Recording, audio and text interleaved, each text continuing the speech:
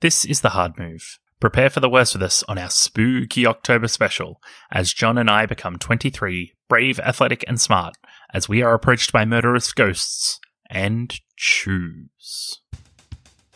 Oh, this game is not fair. It is super unfair, and that's the point. It's a horror game. Yes, exactly. If it was any fun, it would be the perfect RPG. Game Jam. I smell a Game Jam. Is that bad? Is that the one where it kills me? Like, my apologies to my podcasting audience. My name is Sydney Icarus. My pronouns are they, them, and I'm an RPG designer and descriptivist. My guest today has long been a tastemaker for my time in RPGs. From the vibrant space opera of Lady Blackbird to the claustrophobic intimacy, also of Lady Blackbird. He has shown me so many wonderful new ways to experience PBTA, and I'm excited to bring that to you today. Their latest release, Agon, is now available in game stores, POD, and itch.io. It's an absolute pleasure to introduce to you John Harper. John, can you please introduce us to who you are, including your wonderful voice and your pronouns? Hello, I'm John Harper. My pronouns are he, they. I'm a game designer in Seattle, Washington. And I just released Agon, a game of Greek mythic action in the vein of Xena and the Fast and the Furious. And I'm very excited to be here to talk about PBTA stuff today. I am an dyed-in-the-wool, old school, massive PBTA fan from day one. So it's an honor to be here to dive deep into the workings of moves and one of the more interesting PBTA designs, I think. I didn't have the opportunity to do it, but I wanted to go through every first generation PBTA game and look at all the ones in which you're listed as a playtester. I imagine that it would be a few because you were part of that sort of core community in the development.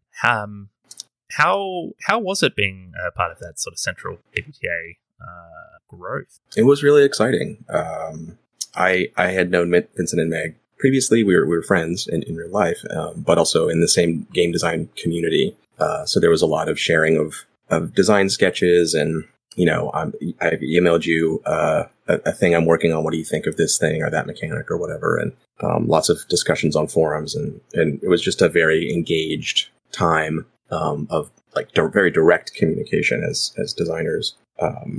And one of those days, Vincent mailed I think the Brainer playbook maybe and the Angel, I think, and said, "Hey, this thing seems to be catching in my brain. What do you think?" And it just hit me like a truck, as soon as I saw that structure, that when you X, roll Y and choose, and it was like, you could just feel it, like this, something has been unlocked here. This is a way of communicating game mechanics that feels just kind of essential.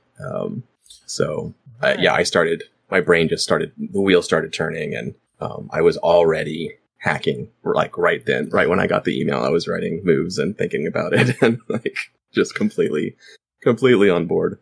I think that has been a lot of the value of PBTA, is that it's invited us to hack, right from the start. I think a lot of people would share that. Also, interestingly, this is one of my favorite PBTA games, and I put the call out on Twitter. Okay, who wants to talk to me about this? And you very gratefully came to me. So would you mind telling us about Murderous Ghosts? Yes, it is also one of my very favorites, and one of the first hacks, I guess you could call it, of Apocalypse World. Among the early ones. There were several, but it is a game originally designed for 2 players, but we'll get into that maybe, where one of you plays an urban spelunker that's lost in the sub-basements of an abandoned factory that's haunted by murderous ghosts, and the other player plays the role of the MC who plays the ghosts, and the spelunker and the MC each have win conditions that they try to hit, which is somewhat unusual for RPG play, but in this game it makes a lot of sense. And it's a short and sweet one-shot. You can play very quickly, find out if the murderous ghosts murder you or not, and then wrap it up. It originally came in these nice little booklets that fit into a DVD case, and so you could just sort of pull it out of your bag and plop it down. And we did this a bunch at cons and things. We just sort of grab a table and play Murderous Ghosts real quick while we were waiting for something. And it's a really interesting interpretation of the PBTA formula, and also at the time, there weren't a lot of these sort of super lightweight, just 2-player tabletop experiences that were intentionally designed for that. So it was refreshing to see a product aimed at that thing that delivered on it so well. Yeah, I think one of the things that's structurally very different about it, and as you say, the what I've been calling the duet space, or the one-and-one space in design, has exploded, and it's a really huge part of itch design now, and it's fantastic. And I think it was about 30 to 40% of the SAD Mech Jam games were duets in some way, which was wonderful to see that explicitly designed for. What I find really interesting about Murderous Ghosts is that there are individual booklets. There is a player book and an MC book, and structurally, I find it interesting. I guess I want to get your thought on this. Are there spoilers in Murderous Ghosts? Like, can you spoil the game for people? That's a good question. This is something that we talked about, actually. I think Jonathan Walton and I played this for the first time together, and neither of us had played it and had just sort of glanced at it. And we played it in, I don't know, it was like maybe 40 minutes or something, and it was great. And we kind of wanted to just go again, like swap books and just go again. And just before we started to do that, we had the same thought. And I remember we ended up not playing again because we had this long conversation about the first blush of it versus playing it multiple times and knowing the entries and things like that. And I think this is a design space that I really love because there are kind of spoilers. For just to be more clear for listeners here, like the booklets have numbered entries, and they don't share numbers. So as a player, you might do a move, because the MC has instructed you to turn to move 6 or whatever and do that. And then when you do it, the move might say, tell the MC to read entry 32 or whatever. And so you're sort of handing, back and forth the duties of who's reading the moves and who's sort of prosecuting the mechanics.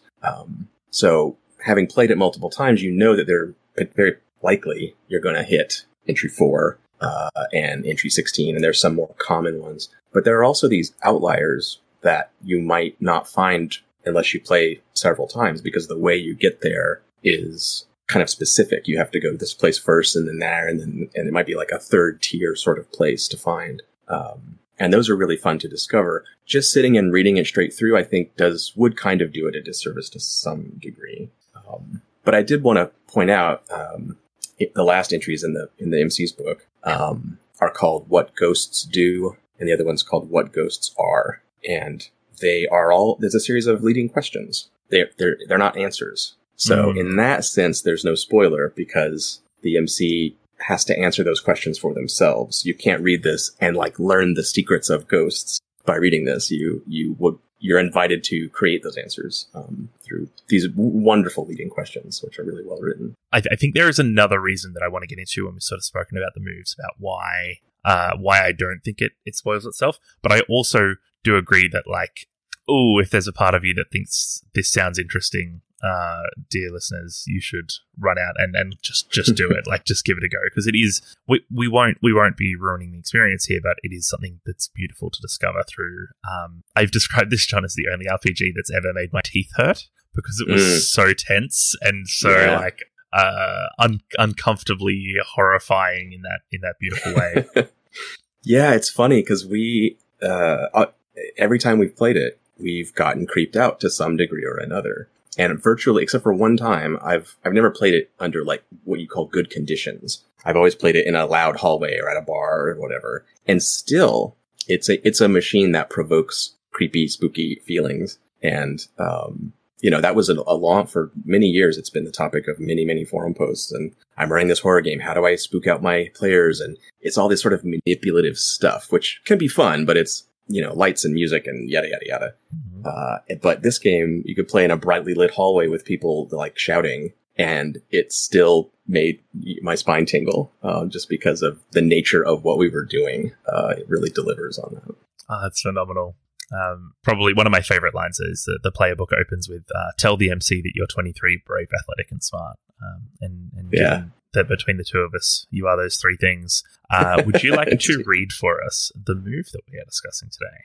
Yeah. There are several that fit this model. Maybe we'll touch on them. Or maybe not. Maybe we'll leave them for people to find. But one of the earliest things that you might turn to as the player in your booklet is entry 4, and it's when you encounter a murderous ghost. So the MC would say, turn to entry 4, read it, and tell me what's up. So the move says, what do you most hope it doesn't do? Meaning the ghost. So now I get a list of things I hope the ghost doesn't do, and I have to pick one. Look at me, reach out to me, speak, or stop still. You can ask the MC questions before you choose. Very important line. We'll probably drill down into that. Then it says draw, which in this game you use cards instead of dice. And you can bust blackjack style. So there's a kind of push your luck thing happening, but it roughly maps to the Apocalypse World dice ranges. So I ask the MC questions, then I choose. So I say, I hope the ghost doesn't look at me. I really hope it doesn't do that. Then I draw. If I draw well, it does none of those things. And I tell the MC to turn to entry 13 in their booklet. If I draw a middling result, it does one of the other things. It doesn't look at me, but it does one of the other ones. It might reach out or speak. I choose, the player chooses which of the other things it does. And I tell the MC which one. And then I tell the MC to turn to entry 15 and choose option B, which I love. There's a lot going on there. Like the player picks and then tells the MC where to go and then tells them which thing to pick off a list, which is interesting. And then if I bust, if I get a miss, essentially, it of course does the one I hoped it wouldn't do. And I tell the MC which one it is. And then tell them to turn to entry 15 and choose option B. So yeah, it's a structure, a move structure designed around a sort of negative outcome. What do I not want? Which is an extremely fruitful design space for Apocalypse World moves that is almost entirely ignored outside of Murderous Ghosts. It's very rare for people to write moves this way. But yeah, it's a beauty. The other thing it does, being a negative question, is it does that beautiful PBTA exclusionary thing where when you choose one, you are specifically not choosing the others. So there is a moment where reach out to me is not stop, look at me, and then reach out to me. It is like reach out to me as it passes in that like Ghostbuster sense of or like the librarian ghost that just whispers the shh as she glides past. It's not. Yeah. It's such a being a singular interaction like that makes it focus so much more on that one bit of engagement between the player and the ghost, and I love it so much. It really drills down too into a lot of the underlying chassis of this game, and in fact, the win conditions have to do with being spooked out is part of that. But a lot of the underlying chassis really drives up each of the player and the MC to choose things that they find spooky. And it's constantly asking you to make those kind of decisions. And this is a very explicit one, but it's under the hood of almost every moving part of this game. Because as a designer, Vincent and Meg here aren't trying to read your mind and figure out what's going to be really spooky, but they can give you the opportunity to name it yourself. And then, of course, it's going to be spooky to you because you picked it. PBTA moves are often explicit about what their choices mean. This does not. These are totally fictional choices about fiction that we probably haven't established up until this point. As you pointed out, move number 4 is the first thing that happens when you see a ghost. So we're still figuring everything out. But there is a sentence that says you can ask the MC questions before you choose. What does explicitly allowing a back and forth conversation between the player and the MC do to change that decision-making process? Yeah, this is another kind of fundamental characteristic that's in PBTA that I think is in all role-playing. And I know this isn't the Forge in the Dark show, but this is the position conversation in Blades. It's in order for me to make good decisions, I want to have some concrete information about what's going on here to be able to make that call. I can just pick, but if what's happening in my mind right now is sort of murky, I can't quite picture that. You've described the ghost already. I kind of have an idea, but is it already, how close is it really? When you said it was a hallway, how wide is the hallway? Which way is it facing? What's it doing? There's all these details that might matter to me. in order to make this decision. If it's far at the end of the big rusted out room, and it's, banging away on some old piece of machinery, reach out to me is potentially like really not as threatening, like much less threatening than if I've squeezed behind a rusted wall and I'm trying to unsqueeze myself off the other side and it's in there with me, right? So I think that's the space where it lets the conversation still breathe. It's the game system is saying pick one of these things, but then the mechanic is saying, okay, wait, but before you draw, the conversation isn't over yet. You get to keep going back and forth. And the mirror side of this, the MC move that calls for this specifically, let me see if I can find it. It specifically says, put your finger here in the book on this move to hold its place and flip to entry 49, what ghosts do, and maybe answer some of those questions for yourself so that you'll be able to answer the players' questions better because they're about to ask you some things. Because of the way the booklets pass back and forth, in a sense, player move 4 starts in MC move 3, which might ask the MC to go to 7, which can result in you going to 9, or maybe it's not 7, it's another one. So the what we're calling the move as 4 isn't quite right because the fictional trigger has already happened in 4, which is a ghost enters. So it's kind of hiding the structure, right? The trigger has happened back here, and there's a draw that happens before that. A ghost enters, some stuff happens in the MC's move 9, the player draws, and one of those draws leads you to 4, but the other 2 take you elsewhere. So the move shape, it's almost like, I don't know, the moves are long and sometimes overlap and sometimes break apart, but it's hard to sort of neatly snip them off and say, this is just this, like Apocalypse World is kind of like standalone, which is a kind of an illusion in Apocalypse World too. Like the trigger for go aggro is going aggro, but you're doing that because, you seized by force and this thing happened and this other thing happened and now you're going aggro, and it's this kind of chain. It is also worth noting now, as a player, I don't actually know what this means, and this goes back to our spoiler conversation. I don't actually know what it means. It does the one you hoped it wouldn't do. Oh, that sounds bad. Like, that's going to spook me out. But now MC turn to 15 and choose option B. As a player, I don't know what that means. Is that bad? Is that the one where it kills me? Like, is that the kill me one? And that is a very... I've heard people say that one of the reasons they enjoy PBTA is because triggers and stakes are so clear. This game obfuscates triggers and stakes, but you and I both love it. Yeah. Is that a matter of taste, or do you think there's some magic here? I think it's a different part of the landscape. It's hard. Any conversations about PBTA as an entity are very complicated, right? Because what's under that umbrella encompasses a lot of space, a lot of different experiences in terms of mechanics and gameplay and everything else. There's become a sort of core practice that's become popular among designers, but it's not necessarily any more of PBTA's identity than Murderous Ghosts is. One has just been done more.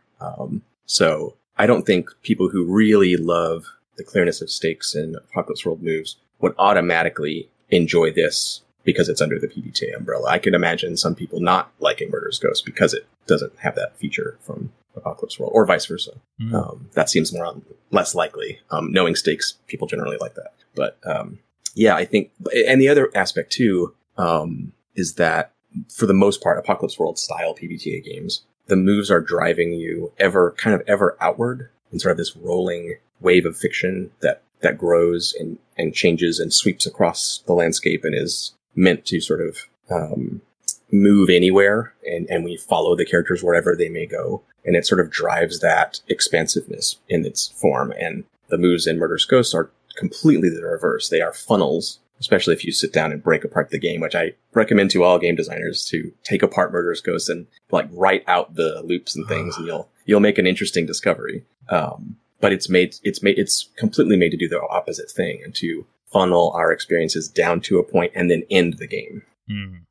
So I think maybe that difference that we're seeing is in service to that feature, to instead of to continue to grow and build, it is cutting off options and funneling things down. And if you can't see that clearly as a player, you're more likely to go down that blind alley and in the game. And that's what it's supposed to do. It's supposed to be short and sweet. Yeah, that makes a lot of sense. I have broken this out before, and it is a flowchart. It was a flowchart that I made. I tried making on a book, and then it moved to a double page, and then I had to go digital with it because it was just so long. There is a version of PBTA design that is becoming more popular now, which is instead of having 6, -7 to 9, 10 plus, you have the high number being the middling result, and you have the low number being a miss, and the sweet spot is in the middle, and the players are sort of choosing, gambling how much they want to go into that. Yeah. This game does that in a really interesting way. Yeah. It's a blackjack mechanic, as you said. The player chooses when they want to like clear off the cards that exist and when they want to draw the new one, which is an excellent decision to make. It makes the quote unquote roll of the dice or the draw of the card feel so much more in your control. And as we said here, there's the 6- or the 21+ are both bad.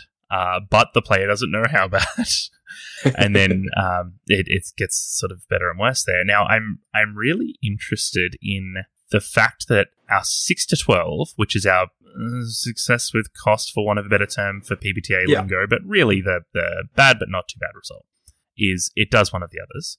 Our bust is it does the one you hoped it wouldn't do, but both of them tell the MC to turn to 15 and choose option B. What does it mean for them both to lead to the same place, especially when they are meant to be specifically different results? There is a bigger question here, but I kind of want to start with this and then lead into the big question. Okay. So there's kind of two parts. Again, these moves they're not neatly divided. The important thing that's being resolved with those two outcomes, even though they have the same sort of mechanical result. And just for clarity, when you tell the MC to read option 15, it means it's doing one of those things, and the other player tells you which it does.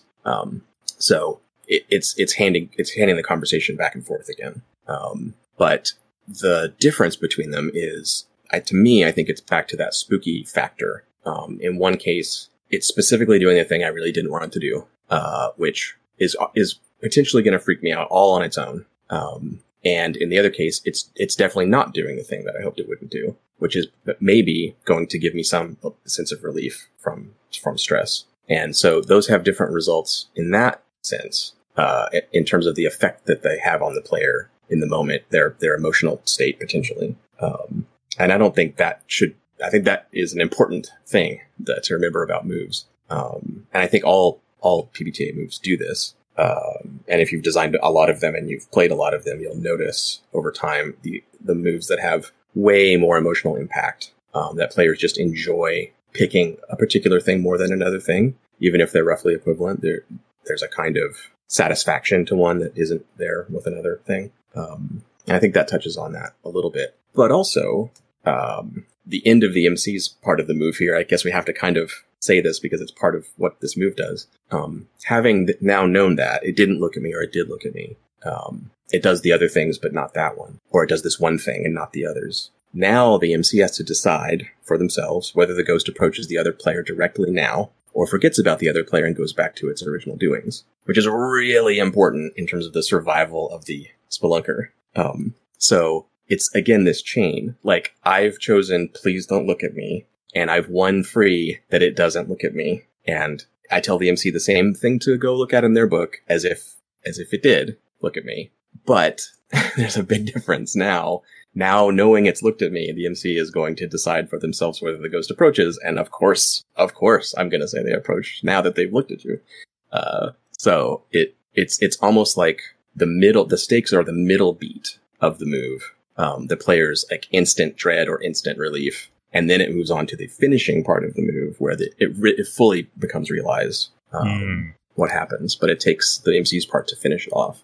And that's the big question of this. That's really what I want to like get into here, because there is nothing that explicitly says, as you said there, like of course it's going to approach, like when it looks at you, or when it reaches out to you, like of course it approaches that. That's the next logical thing, but that is not explicit in text at all. The text is decide for yourself whether the ghost approaches the other player now. It does say choose for it to approach unless you have a very good reason for it not to, because this is a game about murderous ghosts. Like why have ghosts? Yeah, but it is the decision the player makes here about whether the ghost stops or reaches out is about what frightens them, but that does not explicitly alter the mechanical outcome of whether the ghost moves toward, like you're not getting +1 on the murder track, right? Like it still goes to the MC to control the ebb and the flow of tension in this. Like, it puts constraints on the MC's next choice. Not mechanically though. You could look at it another way, that it's not constraints. It gives them a cue to play off of, I suppose. Yeah, no, not mechanically. But if I have won the stakes of it doing one of the others, it doesn't look at me. It reaches out to me, or it speaks, or it stops still, without looking at me, because I got that. I hit my middle result.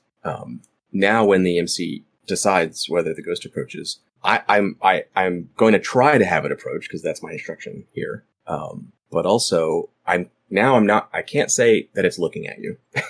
Yeah. That's off the table now. Or if it's the other one, I can say it looks at you, but I can't say that it reaches out for you. And, you know what I mean? So there's the kind of, the way that I'm making I have to now make a judgment call, and the tools I have to make the judgment call are being handed to me by the player's part of the move. So it's a fascinating space. I think for almost every case, like most of the time when this happens in play, it's going to approach and you're going to go to move 17. That's almost always what's going to happen. The game is built for that to happen. But every now and then, there's an outlier case, and the specific details of the room and the ghost and the player and stuff, the MC deep down is going to have to fess up and be like, no, you know what? It loses interest in you. You're right. It totally does. I go to 13. And that's really interesting. It's kind of against this. There's a modern sensibility, in a lot of games, that everything kind of has to be fair, or, this game is not fair. It is super unfair. And that's the point. It's a horror game. It's supposed to be horrifying, not, a fair contest of adventure. Let me tell you about my character. So I had in the day that Sophie and I were playing Murderous Ghosts for the first time, we just passed books back and forth, and just played again and again and again. And I think we got to like 4 or 5 games, and the 5th game was just as enjoyable, but in a very different way. And what I will say was about this choosing for it to approach or not. There was a point, because we both knew roughly the flow of the game here, where I cannot think of a better way to put this. My apologies to my podcasting audience, but Sophie edged me on this ghost approaching for like an hour or something. It was just, we constantly, and when it's not approaching, you're asking these beautiful questions that like reveal the other things about the characters, and you keep coming back to this number 4, and you keep coming back to, what don't you want it to do? And then I'd draw, and it would look at me, and then it would look away and move on with what it was doing. And like, it's just, it's not fair. And that's a power move. It is. But there are various forms of what do you hope it doesn't do that get worse. The one we're talking about is the gentlest one, but 14 starts to get into things like my absolute favorite entry in any move, maybe, which is, what do you hope the ghost doesn't do in the escalated phase? And one of the choices is call me by name, which I thought is you were just going like, to pick show me what it's hiding, which is Show me what- also see- a very good one. again, this is why this game is great. We have different, most fearful choices, which is great, but it does escalate, and there's like meaner versions of these moves that you can encounter as you go. I think so what's worth noting when you talk about meaner versions of these moves is that those bolded prompts are the only bit of this move that is different. when you draw, same thing. It does none of them. It does the one that you hoped it wouldn't. It does one of the others, and then the MC goes back to a prompt, and it is textually almost the same move, except touch me, corner me, call me by my name. Is so different. Is so radically different to look at me, reach out to me, speak and stop still. Oh, it's so good. It's really good. It's exactly how it should be. So mean. This. Yes.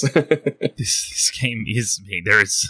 There were early playtest conversations on the forums where very well-meaning playtesters who were very earnestly tried the game and reported back and said, this game has a real problem. It's broken. The Spelunker always gets murdered by ghosts.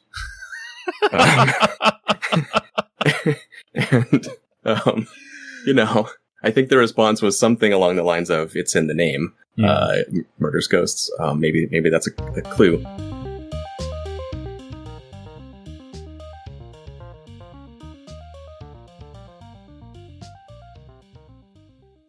The Hard Move continues to be supported by patreon.com/thehardmove, and especially by Blake, Kate, and my dad. For those of you who are a part of our Patreon tiers, there's a discussion by John and I about, what do we go into here? Blades in the Dark's progression system, a lot of the history of PBTA and what development looked like really early. We talk about the regiment. There's so much good stuff that I just couldn't fit into this. I asked John for an hour of their time, and I ended up recording more than 2 hours of raw audio.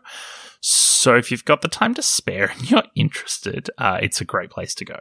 Even in this here spooky month, demanding free labor is just far too terrifying for us. So guests are still being paid by this Patreon. Those of you who have been able to help support us, I'm really grateful. You mean the world to me. Fellow fans of The Hard Move, this is Sean Fager, and if you need a little inspiration for a scenario or a complication to keep in your back pocket, consider going to LibriVox.org. Volunteer readers post recordings of out-of-copyright public domain works on the site. By searching for a general genre in the homepage's title bar, you'll gain access to a wealth of stories, ranging from under 10 minutes long to a road trip length. So if you need a spare bit of sci-fi, mystery, or ghost story to flesh out your next session, go to LibriVox.org, spelled Librivox, and see what they have to offer.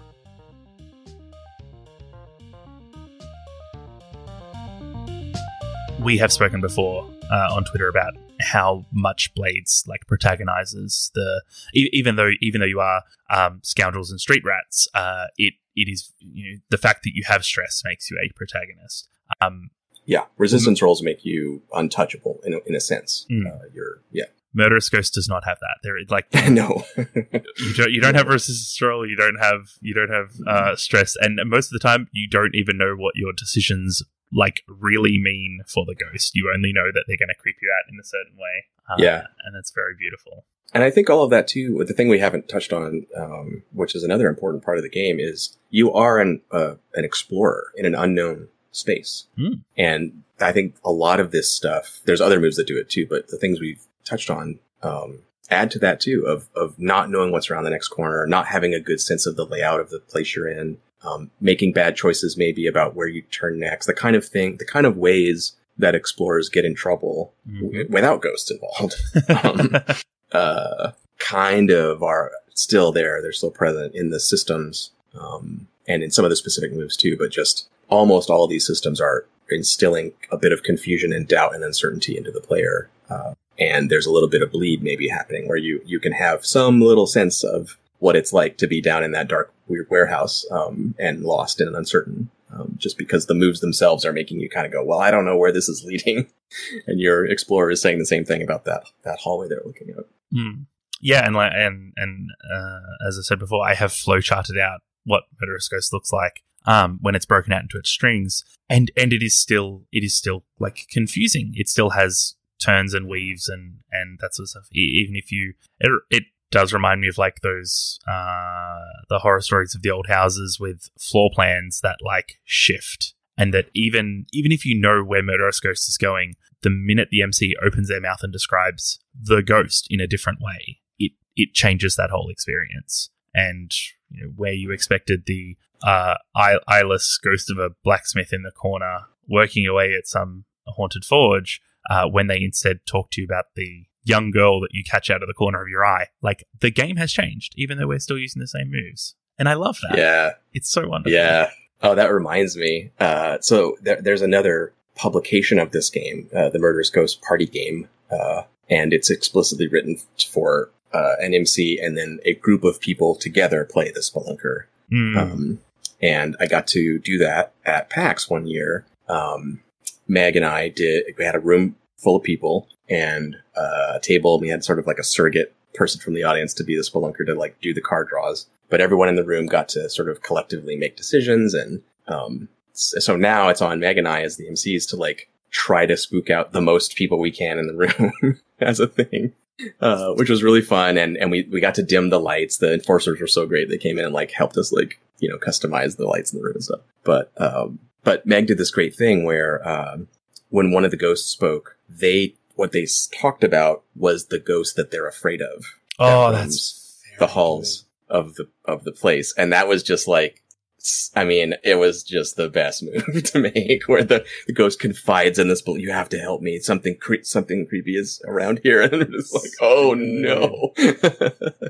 It's enticing you to lay that ghost to rest, right? To like try and do something to help them. And then, oh, maybe I could win that way. And then of course that ghost is murderous because ghosts are murderous. Yeah. That's very good. I have feelings on the party game aspect. They are not particularly like positive. Like it's not the way that I enjoy playing Murderous Ghosts. I want it to be two people at a table at a con or in a bar or something like that. I don't really want to play Murderous Ghosts with 30 people, even if just because like for me being scared is an intimate experience and not a social one. They're very, very different experiences. Yeah.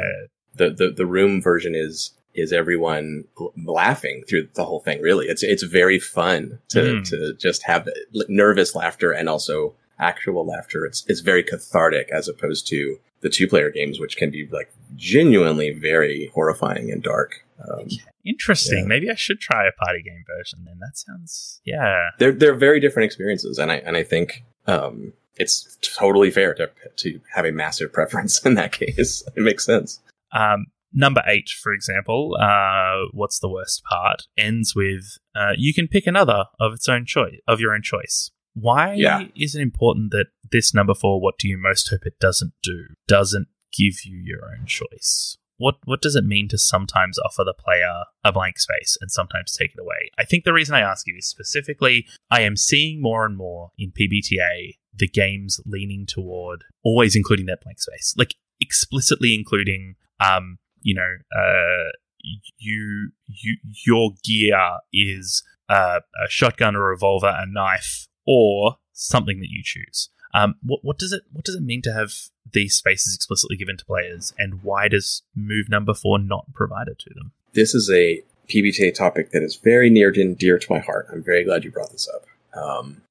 There's a concept that I tried to articulate about gaming, but Apocalypse World was the example, and the name that I gave to it was crossing the line, which is a bit of a bad choice of words back then because it kind of sounds like, you know, you're doing something, you've gone too far, you've said the wrong thing. I have to say, this is my most quoted piece on PBTA. I refer back to this blog post on Crossing the Line more than any other writing on PBTA because I love it so much. Okay, and well, cool. I assumed you would be familiar, but I didn't want to assume. But the idea is simple. It's if I do it, especially within the structure of a move, and I'm picking something from a list, in Apocalypse World, I might be scavenging in the ruins of some place, and I roll the scavenge in the ruins move, and the outcome could say you find an item worth 2 barter, say what it is, or it could say you find something, say what it is, and the MC will tell you how much barter it's worth, or etc. There's a bunch of different ways that can go down. In the Apocalypse World framework, because it's cinematic action adventure, where I'm playing this very like potent protagonist, it feels weird to me to author the contents of the box that I find. I feel like I should struggle and fight and knife a guy in the neck to get the box. And when I open it, I as a player have already done my part of putting myself in danger and struggling and killing someone. And, was their life worth this stupid box? And like, I want to pass the conversation back to the MC and have them tell me what's in the box, that it's dusty and empty and has an old photograph in it or whatever. They get to contribute now because I've walked my character all the way up to that point.